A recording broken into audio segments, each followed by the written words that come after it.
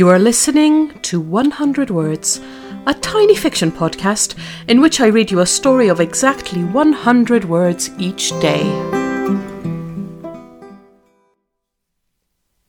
Episode 238. Delirium. By the time they reach her, she's in a state of delirium. They try to grasp at the stream of words she's muttering as she paces up and down, but none of it makes sense. Some of it isn't even in a decipherable language. Her eyes stare somewhere beyond them as they gently guide her into the car.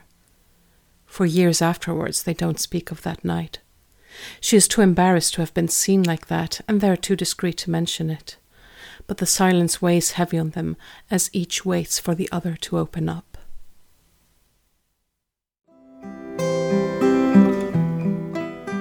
Thank you for listening to 100 Words.